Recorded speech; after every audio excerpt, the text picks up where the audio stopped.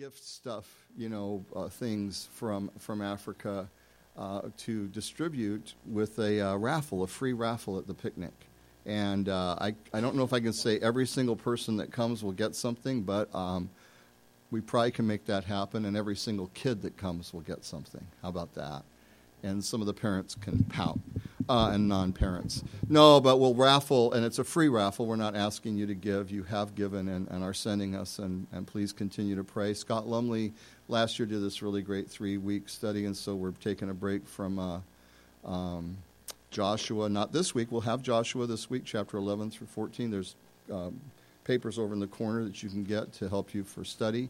But he'll do a 3-week study with us on Wednesday nights, just a regular Bible study for a few weeks. Is there other announcements that I didn't make? All right, we're in John 13. Our sister Jordan is recovering from surgery. We have other things to pray for, but we'll do that a little bit later. So we are going to finish John chapter 13, the second part, and I'll pray. Father, we thank you again for this day. Thank you that we can worship the Lord of glory, and that though flesh and blood cannot inherit the kingdom of God, we all must be changed. And we thank you that there's a hope of change, not just that I'm going to change in my personality here or my capacities here on earth, though that can happen. Mostly we're going to change by yielding to your Spirit and letting you live in us. And we're going to be changed forever to be like you in a glorified body with you and each other. If we had to live in this body with the challenges of these days and constantly be putting to death the flesh, as we say in biblical terms, heaven would be a tough place. We thank you, Lord, that there is a victory that has been won, a victory to walk in here, but also a hope of complete and total victory, as none of us have ever known. May we have that hope set before us today. May we follow you in that hope. You are our leader. You are our Savior. You are our best friend and our comforter. And we pray you that you would be our teacher as well as you are today. In Jesus' name, amen. So Jesus had said, now you're clean through the word I've spoken to you, as he washed the disciples' feet. And he also said, if you see what I've done for you, I've come as a servant. For the Son of Man came not to be served, but to serve and give his life a ransom for many, Jesus said in the Gospel of Mark were his words. And he has washed his disciples' feet. And he says, if you know these things, in verse 17, blessed are you if you do them. To know something and not do it is just a burden, something that is for you. But to know something and do it is freedom. And Jesus knew. He knew everything that was going to happen. We're going to see that here again today. But one thing he didn't know, he knew no sin by experience. He had never experienced the weight of his own sin because he didn't have any. And he had never experienced the weight of your sin in the way that he is going to when he goes to that cross. Your sin and my sin and his sin and her sin. And, I'm a pepper, she's a pepper, he's a pepper. All over the world, through all history, every single person's sin, the very nature of sin, he took upon himself on that cross. So this was a prelude, a lesson and a preview of the cross. He'll soon feel the weight of every sin of every person. And what an amazing thing our Lord has done for us. What dignitary comes from another country and they go to stay at the White House or somewhere that they set them up, and to hand a dignitary from another country, or even a governor or some dignitary coming into a state, you hand them a pile of sheets and a washcloth and a towel and say, here, your bed's in that room. Does that ever happen? No. People, when they come as dignitaries, they come to be served, don't they? They may serve they may have, summit talks. But none of them say, okay, I got my apron. Where's the carrots that need to be peeled for dinner? Right? It would be ridiculous, right? But our Savior, the King of glory, of eternity, came to earth as a servant. Nobody handed him his clean-pressed sheets. No, he got on his knees and washed his disciples' feet. There is There are people who've acted in humility, to be sure. There are other humans who have done great, kind works. We give that. But nobody came from where Jesus came from, who he is, to do what he did. There's a huge, huge, huge difference, isn't there? So he goes on. I do not speak, in verse 18, concerning all of you, for I know whom I've chosen, but the scripture may be fulfilled. He who eats bread with me has lifted up his heel against me. Now I tell you before it comes to pass, that when it does come to pass, you may believe that I am he. The scripture must be fulfilled. Psalm 41:9, among hundreds of others in the Old Testament that point to Jesus Christ, this one points to his betrayal by Judas. Jesus is not venting frustration, but I tell you beforehand so that when it happens, you'll know.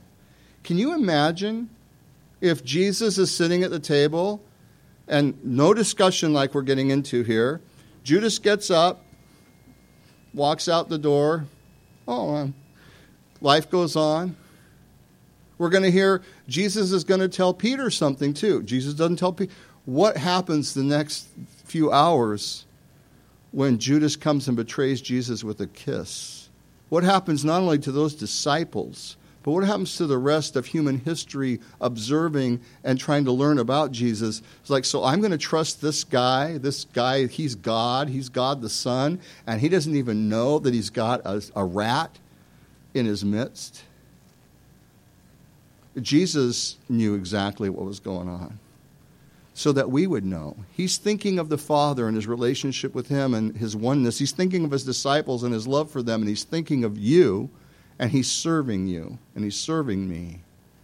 He knew his identity, and he knew his purpose. And he knew that he needed to go to the cross, and he knew that Judas would betray him, and he let his disciples know. Verse 20, most assuredly I say to you, most assuredly I say to you, he who receives whomever I send receives me, and he who receives me receives him who sent me. And when Jesus had said these things, he was troubled in the spirit and testified, saying, and said, most assuredly I say unto you, one of you will betray me. So this is not just an act. He's not reading from a manuscript. Oh, now is my soul troubled. Oh, yes, this is going to happen. Oh, my. Filling out and acting. Some people think that. They think since he knew what was going to happen, that it's all just this act. No, Jesus is deeply moved in his spirit. There's going to be a reception of Jesus' ministry, yeah. He who receives you, but that's not coming yet. There's going to be ultimate joy, but that's not happening yet. He is right now facing the bitter herbs of Passover, the bitterness of the emotion and the pain and the outcome of betrayal. And if you've been betrayed, and I'm certain people in this room have, you may say, well, Jesus wouldn't know how I feel. It wasn't a mate, a husband or a wife or a parent. Well, he's betrayed by mankind. He's betrayed by his close friend, and he's also somebody who did what none of us would do.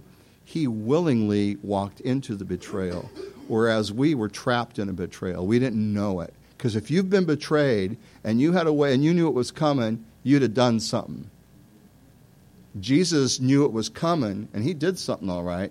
He said, yep, this is my path for you. And I do not understand everything you've been through. Any person that tells you, I know exactly how you feel. Well, I guess if they've been through an exact situation with you, they might naturally say that, and that's okay. And even then, they may not know exactly how you feel because they're not you. But I can tell you this, I don't know exactly how you feel. And anybody who gets up and is teaching and says they know exactly how everybody feels is foolish. And it's not trustworthy.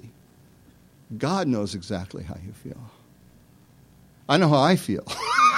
And I know that I'm a lot like other people. But I don't know everything everybody's been through. I know the one who does and willingly took the burden. And I can only point people to the one who knows and can comfort them. We can spread I love that. We can spread the big sheet, or what was it? What's it called that you had? Giant bandage. We can spread out that giant bandage for the kids to get underneath, but only God can touch their heart, right? And so And somebody listening online is going to go say, what?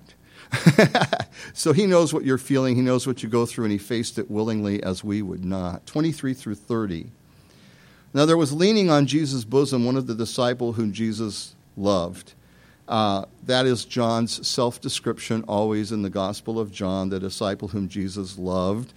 And that's John talking about himself. And he's on one side of the table next to Jesus. Peter's around the horn on that, we think it was a U-shaped table, and Peter's at the lowest seat, and John's next to Jesus, and Judas is on the other side of Jesus. And there was a disciple leaning whom Jesus loved on his breast, and Simon Peter therefore motioned to him to ask who it was of whom he spoke. Who is this that's going to betray us? Ask him, ask him. Then leaning back on Jesus' breast, John, he said to him, Lord, who is it? And Jesus answered, it is he whom I shall give a piece of bread when I have dipped it. And having dipped the bread, he gave it to Judas Iscariot, the son of Simon. Now after that piece of bread, Satan entered him, and Jesus said to him, what you do, do quickly. And that just means it's the final straw where Satan took control of him. He was already yielded to Satan, going in that direction. And but no one at the table knew for what reason he said this. For some thought because Judas had the money box that Jesus said to him, buy those things we need at the feast, or that he should give something to the poor. Having received the piece of bread, he then went out immediately, and it was night. Now, you remember, if you've been to a Passover with us or somewhere, the only kind of thing you dip in is either salt water, where you dip your bitter parsley or some kind of bitter herb in, or the dip sauce, if you will, is bitter herbs like the horseradish, ground up horseradish, no mayonnaise, no sugar, pure, hot, bitter herbs. So whatever kind they had in the lamb there, that's what they would dip in. So when he dips his matzah, his flatbread in, and then hands it to Judas, he's sharing with him the bitterness of betrayal. And so, in this story, as we're reading this, Judas, we've discussed it previously, even just a few weeks ago. Sorry, I don't remember exactly where, so we won't go into long detail. Judas is a thief. He's called the son of perdition, or of a destruction. Jesus mentions that this man, it would be better for him if he was never born. So Judas was not an innocent guy who just got mixed up. I don't care how many movies they make. That's made up in people's minds to make them give credit to a person that has truly clarified to us to be bent on evil and Satan's way, and then filled with Satan, and it's a case closed. I won't get into long discussions with people about it. It's like what Jesus said, it's better for that man never to have been born. He's the son of perdition. It's a done deal. And it doesn't mean he had no choice in the matter, and I'll let everybody else buzz and tilt trying to figure out choice versus God's sovereignty, because nobody's going to figure that out. All right, so did I help you out there? Okay, so you can spend hours on that, and you still go with, I don't really fully understand it, but I know God gives man choice, and I know God's sovereign. And I know God's given us choice. You're not Judas. Your buddy's not Judas. You get to choose which way you're going to go. And that's what we're responsible for, to choose which way we're going to go. And so he says, he's gone, and the disciples don't know this. They don't know what's going on, and Peter really wants to know. Now, I think Peter might really want to know for a lot of reasons, but he also is going to hear something in a few minutes that he does not want to know. And that is about his own failure and betrayal, his own, denial of Jesus and failure that's coming in his life. But before we discuss it, verse 31 through 35. Now when he had gone out, that's Judas, Jesus said, now the Son of Man is glorified, and God is glorified in him. And if God is glorified in him, God will also glorify himself in him and glorify him immediately. I mean, it's coming quick, guys. It's happening now. Little children, I shall be with you a little while longer, and you will seek me. And as I said to the Jews, where I'm going, you cannot come, so I now say to you. A new commandment I give to you, that you love one another as I have loved you, that you also love one another. By this will all know that you are my disciples, if you have love one for another. We covered this. We jumped down to these two verses last week. So if you want to get online, it should be up soon again. And you can hear what we shared about that because it's so vital and important. I will mention it in a moment. But God is glorified in Jesus as Jesus lays down his life for us. Jesus is glorified also in us as we love one another. And, love isn't this wah-wah orb floating through the universe and you just kind of lasso it with your love rope.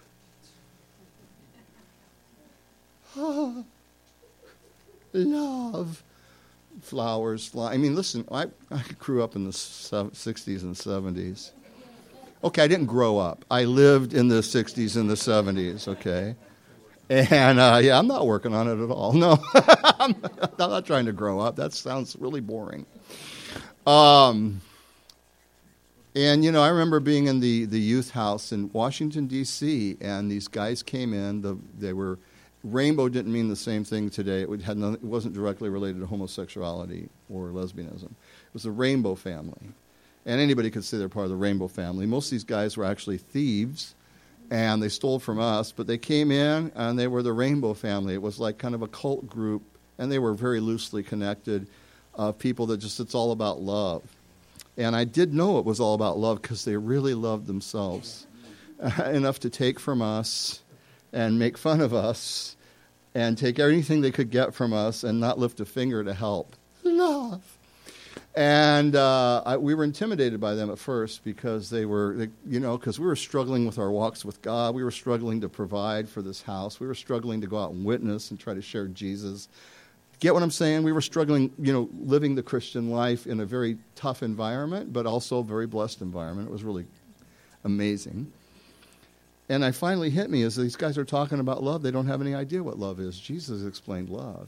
It's you deny yourself. You give up yourself for the sake of another. And it's a choice you make. It's not a feeling you have in your heart. There should be eventually some feelings to go with it, of course. But you don't love doesn't start with feeling. Or if it does start with feeling, it has to go where you don't feel it and you still do it. And maybe that doesn't sound real romantic, but I'll put up the love that's been in my life through the gospel and in my family over anything anybody can try to sell me from another angle. And so, loving one another, they're going to know you're my disciples by this. When the body of Christ is acting in concert with the head, Jesus, conducting, it will always display God's love. When the body of Christ is working right, God's love is being exhibited to one another. And he's saying, I'm going where you can't come right now, but the Holy Spirit's going to come. And he's got more to say to them about this. And you're going to be his witness on earth. Jesus isn't just demanding love. You guys better listen up. This is the new law. Love one another. On their mark, get set, go. And let me see it. Let me see it. No. Jesus is not only demanding love, though he is. He is demanding love. He's also giving assurance of his love through us. And this is going to be the witness to the world. Jesus would later say, greater works than I do, you will do. How is that possible? He raised the dead, and he himself took our sin, his own self on the cross, and raised from the dead into a glorified body. We haven't accomplished those things yet, have we? Greater works means the works that he did in restoration and healing people and bringing them to God can be spread out over the whole world. He was in that little place called Israel and never traveled outside of Israel. Unless you call Samaria a different place. So now the church is all over the world with the same love, the same God. That's why you can go to another country, another place, and meet a Christian. It doesn't always happen this way. Sometimes we each have our bents, and you kind of might even clash a little bit. That could happen.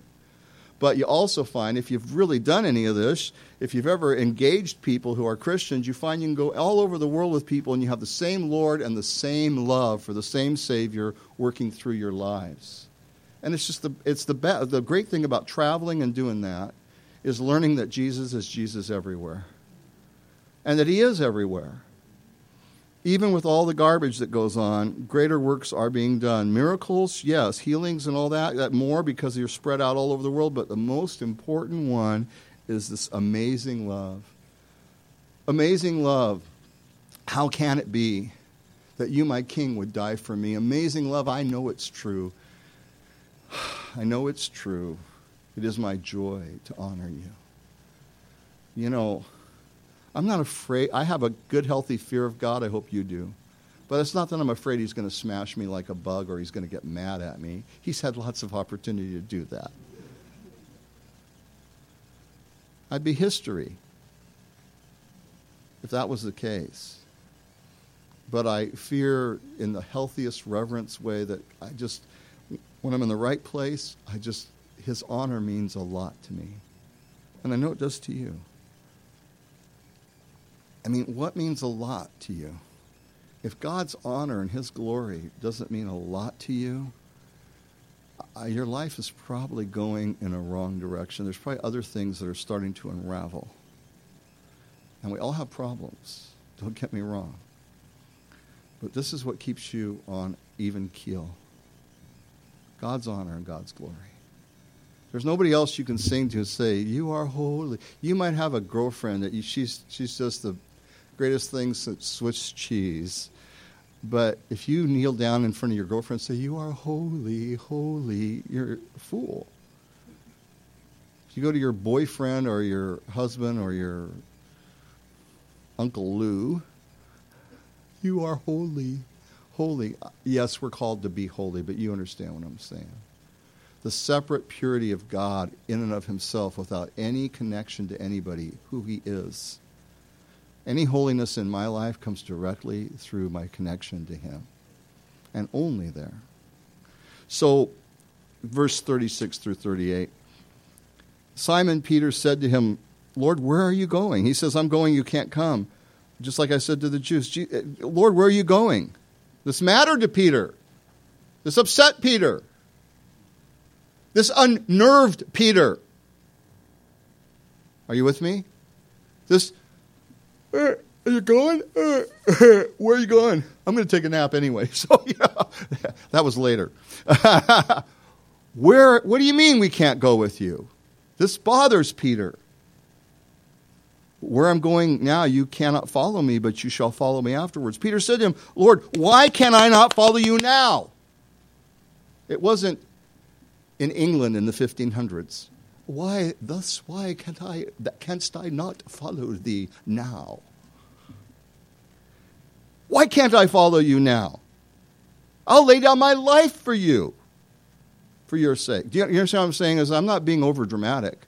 I'm actually toning it down so I don't scare you, because you're American, middle class kind of touchy people, It's like, get bothered. I'm kidding. But I mean, for a Jewish guy, take it from me, from a Jewish guy in that age in Aramaic, what do you mean I can't follow you now? Where are you going? I'll lay down my life. Would you say, I'll lay down my life for you? How about Tuesday at 2 o'clock? I will lay down my life for you. And that's not all he said. Because if you go to the other Gospels, he says, though all these guys ahead of me at the table, I don't know why I'm back here at the end of the table, but all these guys ahead of me, I don't trust them either, Jesus. I'm basically, but me, I'll die for you. Though everybody else forsakes you, every single person does, I will not forsake you. That's how intense it was. In front of his close friends, he said, even if these guys bail on you, I won't. It mattered to Peter that he couldn't be with Jesus. I find, and I don't mean this at other people, just generically myself, you, if it fits, sometimes in your life, others, that a lot of times even Christians, it just doesn't really matter that much to not be close to Jesus. Now, it matters that he answers my prayers. That matters. But the one time Jesus cried was when he was going to be separated from the Father. It wasn't the pain of the cross physically, it was being forsaken and separated from the Father. Sometimes we cannot notice that we're out of fellowship with God because we're just so in our group. Oh yeah, I guess I'm not really. And I say that with I don't know if I can say with all humility, I say that in sincerity, is that I amaze myself sometimes. And I think you amaze yourself sometimes, don't you? I mean, I hope you do, because I think it means at least you're seeing it. Like, wow, it's so easy for me to forget the Lord and leave him behind what I'm doing. You're not unique that way. You're not like, oh, that's because I'm really bad and other people are really strong. Don't buy that. You're just like the rest of us. It mattered to Peter. And I want to say that Peter's flaws are not necessarily more than anybody else's flaws. He's just got such a big mouth. He's just outspoken. Some of us, everything's very close to the, you don't see it, but it goes on inside the mind and heart. And others of us, you can't stop, you want to kind of plug it, I know. But, some of us are more like Peter, some of us aren't, but we're all pretty much, his flaws aren't worse than everybody else's, except perhaps he had the flaw of speaking too quickly what everybody else is thinking, but afraid to say. He's not less sincere than others. He might even be more sincere. And so Peter doesn't know his own weakness yet. He doesn't know his own weakness yet. I guarantee this isn't, I'm a prophet. It's simply by nature of a group of people together. Who knows if any of us in this room actually know our own weakness to the full degree? We don't even know that any of us do. But I'm sure there's people in this room here who have no clue of their own weakness. It's funny how when you're 7 years old, I remember this, you see somebody smoking a cigarette back when you could actually do it in a public place. And and you go, I would never smoke a cigarette. Did anybody, don't raise your hand. Did anybody here ever say when you were a kid, I'll never smoke a cigarette, and then what happened? You smoked cigarettes. Now, I said I'll never smoke a cigarette, and I only smoked one like once or twice. It was great. I couldn't stand it. But I also said I'll never do drugs. That didn't work out so well. I saw people do stuff that was stupid, and I was young, and I saw people mess up their lives and say, I would never do that. And I know I'm not alone. How about you? How many people in this room have said, I would never? Well, they were just kids. They didn't know you have to experience life and all this. It goes on all the way through life. I would never. If you're a person who says, I would never do such and such, I want to caution you in the name of Jesus Christ. Pride comes before a haughty spirit, and a haughty spirit before a splat, a fall. And when you say I would never, I contend this, there are things that are hard for me to picture me doing. There are things that I have boundaries set up for to make sure I don't, even things I'm not weak in, as well as ones I am weak in. And I don't do this perfectly, but I'm saying, because I'm aware, the way I'm strong is to know where a temptation is. And that's okay. You need to be able to do that. But to say, I would never do this, to the best of my knowledge, I wouldn't do this. I would hope I would never do it. But I won't say on purpose, I would never do such a thing. Because, my friends, you don't know what you're capable of.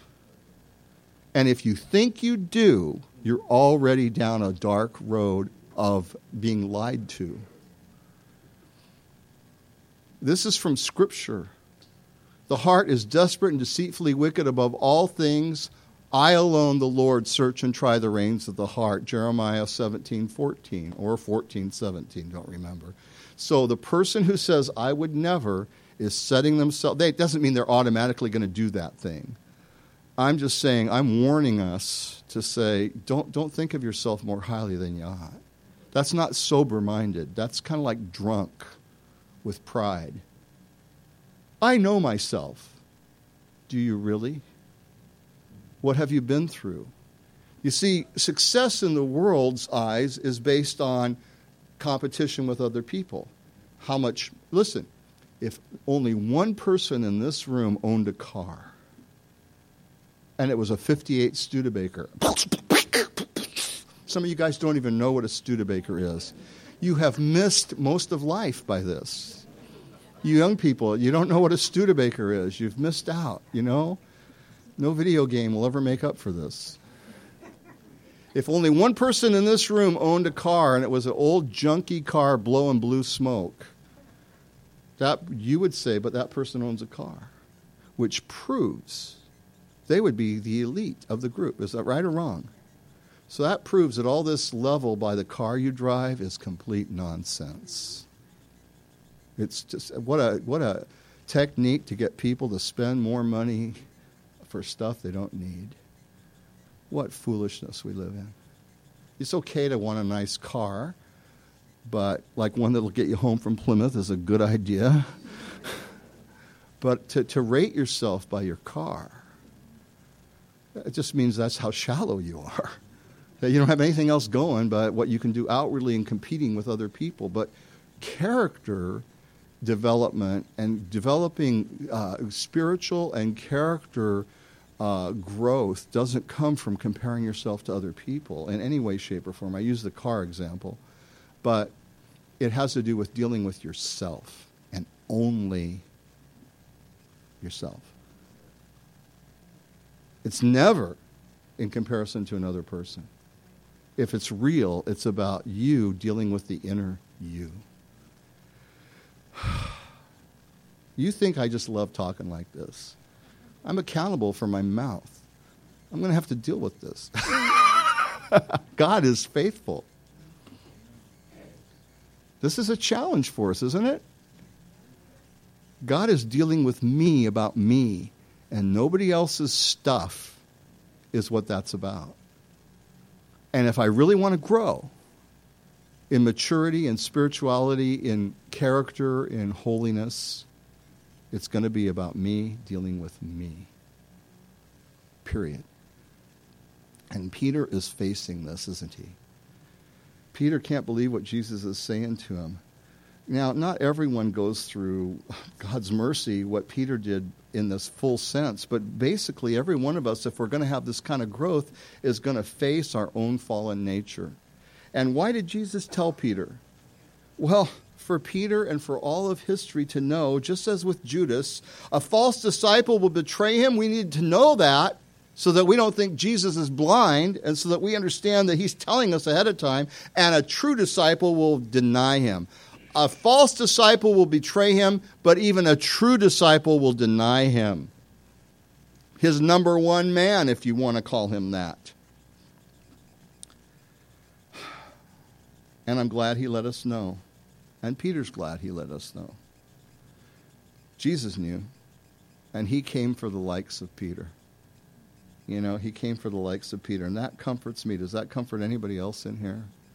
He came for people who couldn't stay true 100%, and their mouth and their commitment verbally was bigger than their heart's commitment. He came to save people like that.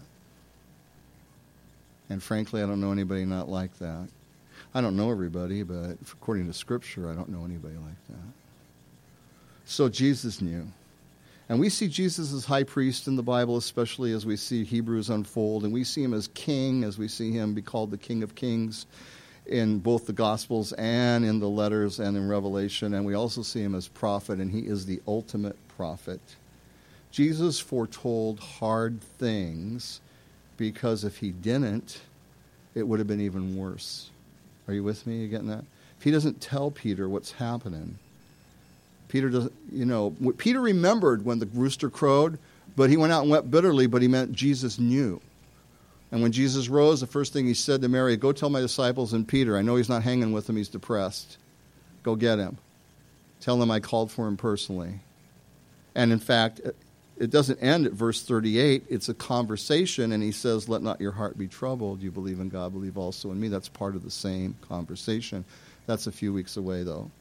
But so, why does he tell us these things? Why hard things in the Bible, not just from Jesus, but throughout the Bible? So we'll know, so we won't be scandalized when things do happen, but we'll believe.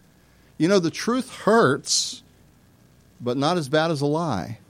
Because a lie can kill you. A lie can destroy you. The truth will wound you, but faithful are the wounds of a friend. And those are scriptures. In 1 Samuel chapter 3, we have an interesting story. I'm going to take a few minutes on this issue of hearing hard things. In 1 Samuel 3, we have little Samuel. He's not just 3 years old. His mom took him to be with the priest, Eli, when he was 3, made him a little coat. But the understanding is that some years have gone by now by the time we get to chapter 3. So he's possibly, scholars say, they're thinking 10 to 12 or so, maybe a little more. We don't know. He's not a 3-year-old kid. And he's there sleeping in his little bed, cot, and the high priest Eli, whose 2 sons are perverts and destroying the kingdom of God and the temple by what they're doing, prostituting the women and stealing the food and the offerings from the people. And Eli does not do anything except say, now boys, you ought not to do that. He had a responsibility to God above his children. And the best thing he could have done for his children would have been earlier on to stop that, before it started. And God comes to Samuel, 3 times. Eli says, when next time you hear it, just say, speak, Lord, for your servant hears. And so here's this little boy, the first time ever hearing from God. Mary, we're hoping that the kids would hear from God this week. And you're hoping they'd hear something, just like all of us with our children, they'd hear something like, I'm Jesus, I love you, I'm real, I'll never leave you or forsake you, right? And no matter what happens in your life, don't be afraid, I'm with you. And I do think those are great things to pray for your children to hear from God. But Samuel's first words from God, it says, Samuel, listen up. Paraphrase, but pretty much this. I'm going to do something in Israel that's going to make both ears of everyone that hears about it, not only in Israel, but everywhere. Their ears are going to tingle because it's such a hard, terrible, overwhelming thing. Is that Eli has not restricted his sons. He's allowing them to this, and he's responsible. And in one day, his 2 sons and Eli are all going to die, and the Ark of the Covenant is going to be taken away from Israel. Why would God tell a 10-year-old kid, a 12-year-old, that mean God? Why does he tell a kid something like that? So what if he doesn't tell him? What if he doesn't tell him? Samuel's over there whittling away, maybe making a little copy of the Ark or something, And all of a sudden, there's a battle, and everything's gone and wiped out. Eli falls over and dies. He's sitting there alone in total confusion and disarray. May I say that there are hard times in life. And there have been times that I haven't, no matter how hard I've tried to read Scripture and everything, not understood the circumstance I was in. I want you to know that that does happen. On the other hand, there are times where people are in total disarray for no reason. God has clearly told us some things about if you go down this road, this is what's going to happen. But haven't listened. I can't believe this is happening. I can't believe sometimes you can't pay your rent because this life is really hard. And, I think we reach out to help each other for that. And sometimes people can't pay their rent because they've been blowing their money.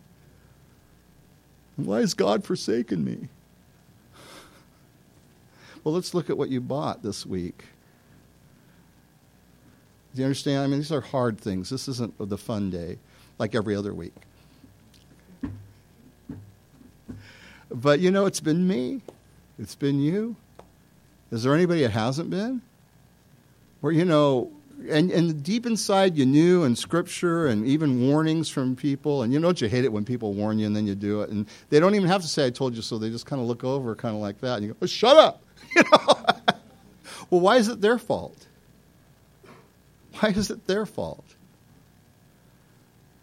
If they're digging in you, okay, could you stop? I get the point, but it's not their fault. It's anger is this really funny thing. The guy hits the golf ball, it goes the wrong way, and he breaks his club. Well, let's see, who actually made the ball go that way? Was it like a demon flew in and took your ball the wrong way, and, you're chasing a demon that took your... No, you hit the ball. It went where you hit it. No matter how you like it, it went where you hit it. And yet, do you see how anger is so close to the surface in our lives? And we need somebody to vent on. And by the way, I heard a psychologist, not a Christian, on CNN say, the way this guy, God have mercy on the families, we haven't prayed yet today, for the families of the soldiers who were killed.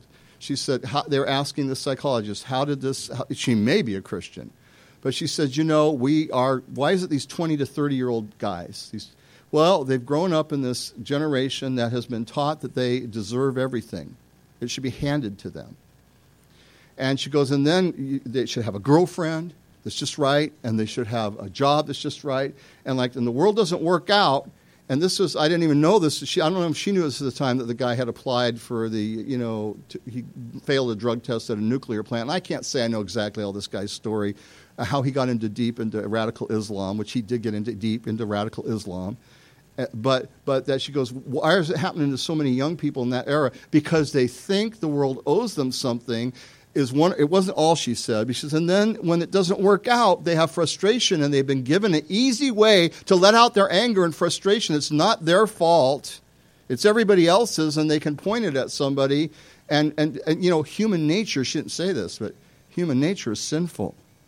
How sinful is it? A lot worse than you think it is.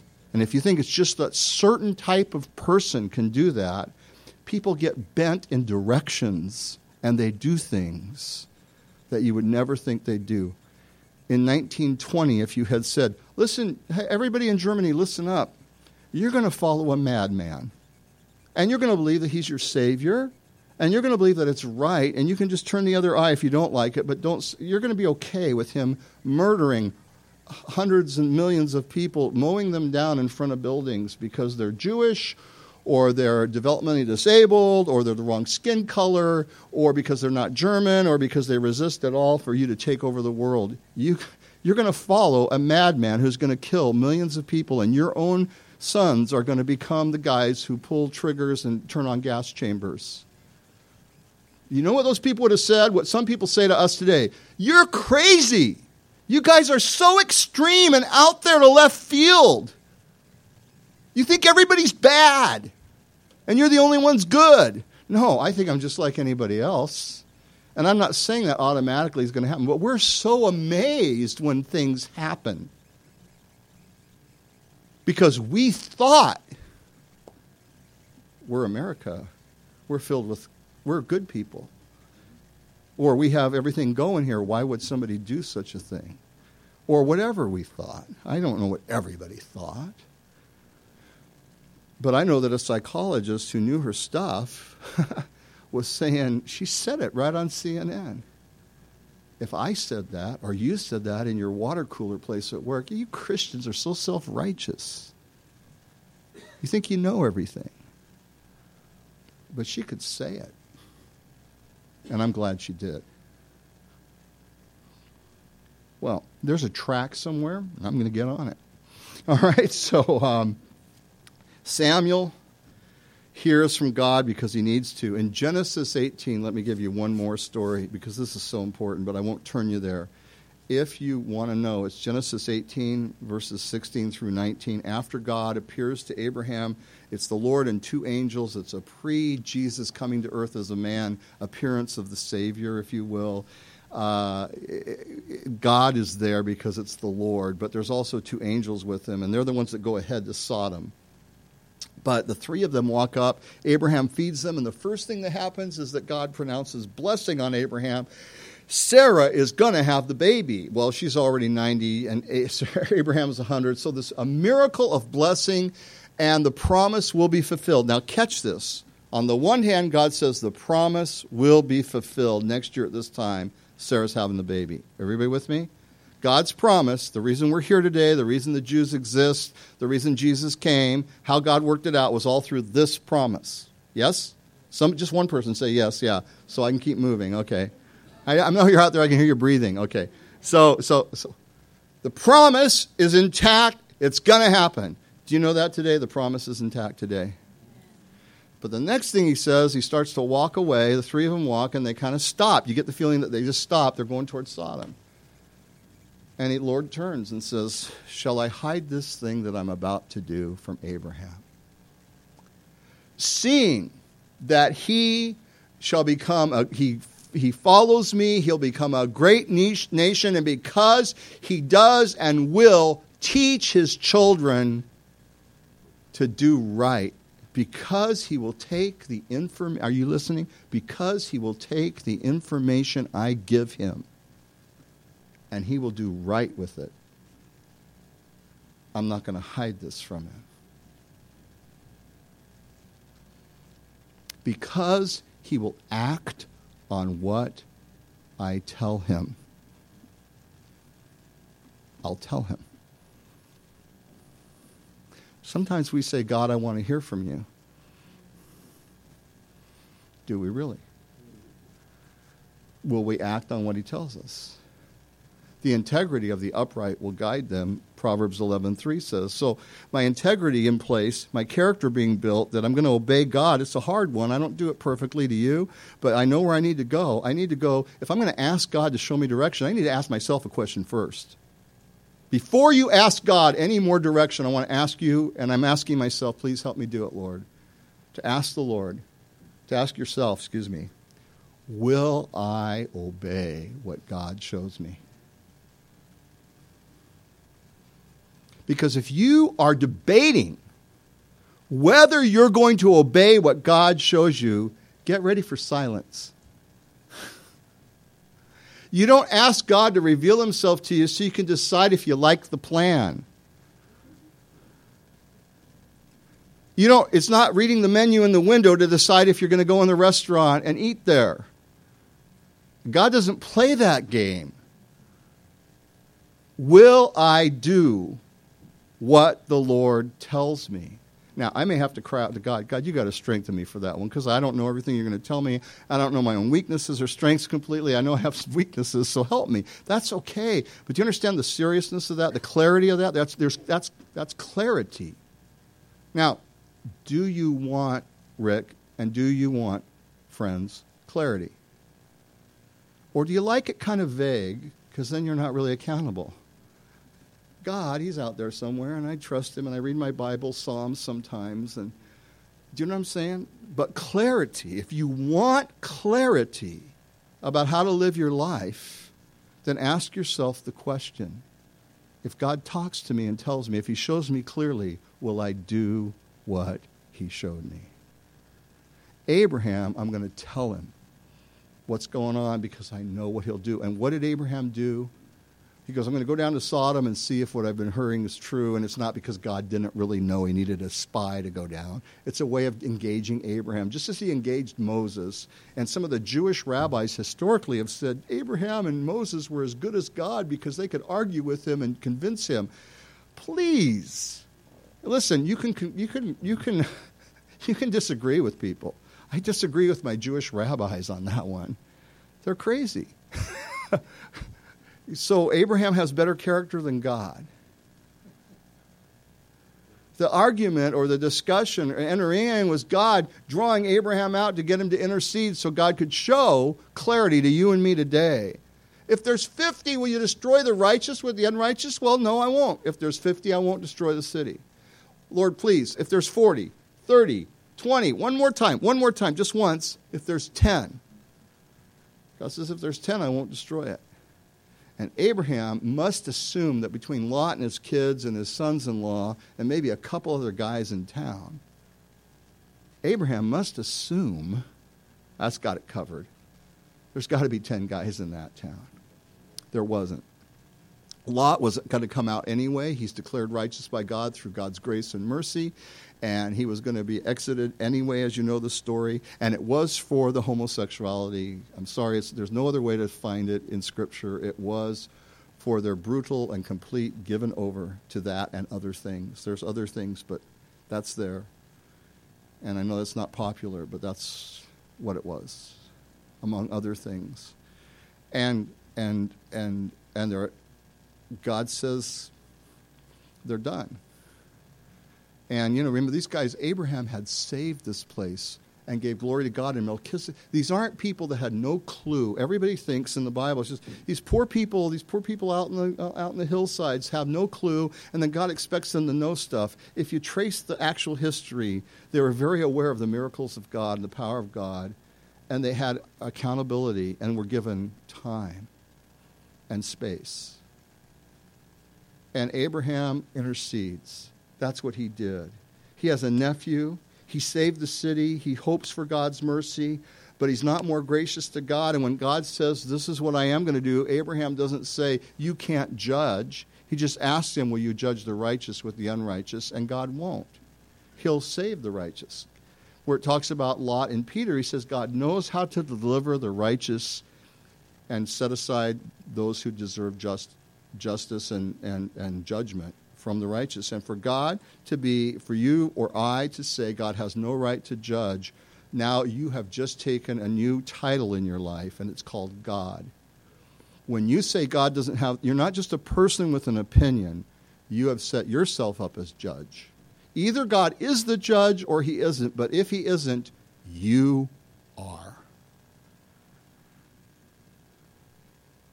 And so these things are important. Abraham prays, and God reveals to him. And God reveals things to us that betrayers other than Judas and deniers like Peter can be redeemed. 2 Corinthians 6, neither liars or thieves or drunkards or homosexual or extortioners, etc., enter the kingdom of God. And such were some of you. All those things listed in 2 Corinthians 6 is what that church was made up of. People that used to be these things. And God could deliver them. And God can deliver me. And God can deliver you. And God can deliver people around us. God tells us many things in the Scriptures, but the people that actually hear it and do something with it, and I know you are these people, I believe that for me and for you, by God's grace, and I'm encouraging and urging us to be those people. Is that okay? I'm urging us to be those people. God shows people who care. You know, that's the title of a book by Tozer, A.W. Tozer, and all you got to do is have that title just stick out of your bookshelf, put it on your table, and let it stare at you. God, and ladies, you could cross out man and put woman, because it's mankind, but God tells the man who cares. I have that book at home, and every time I just look at the cover, and I just start crying and fall on the ground. I go, oh, God, make me that man. I'm just so easily distracted. God tells the person who cares. God has told us a lot. And I'm going to leave you with that proverbial, and we're going to pray. And I'm going to leave you with that story it's the poster child story, it's the T-shirt, it's the video of all stories that's ever been told in the last 25 years that everybody should have heard by now, but if you haven't, this is your day. Because I haven't told it. It's for many years. So the big storm comes into the coastal city, to the beach, and all these starfish come blown in there. Now you know where I'm going.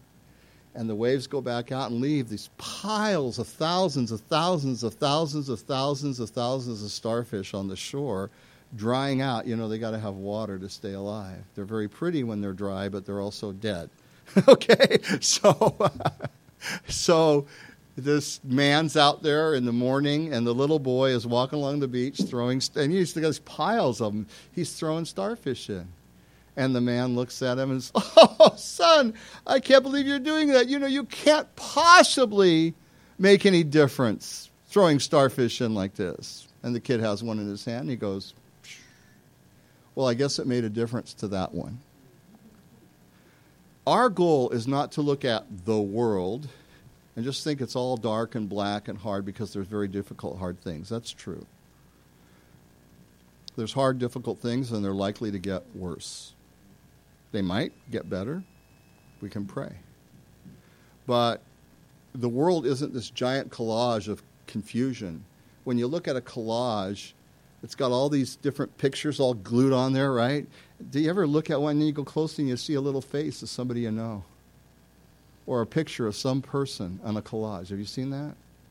You know, it's got little pictures all together. Well, my friends, look for the face on the collage. The face of your neighbor, of your friend, of somebody in your family or somebody in your job. There's little faces all over. They're individual people that matter to God, just as you do. See, because if you believe that you personally matter to God, and my role is to tell you today in the name of Jesus Christ, you matter to God.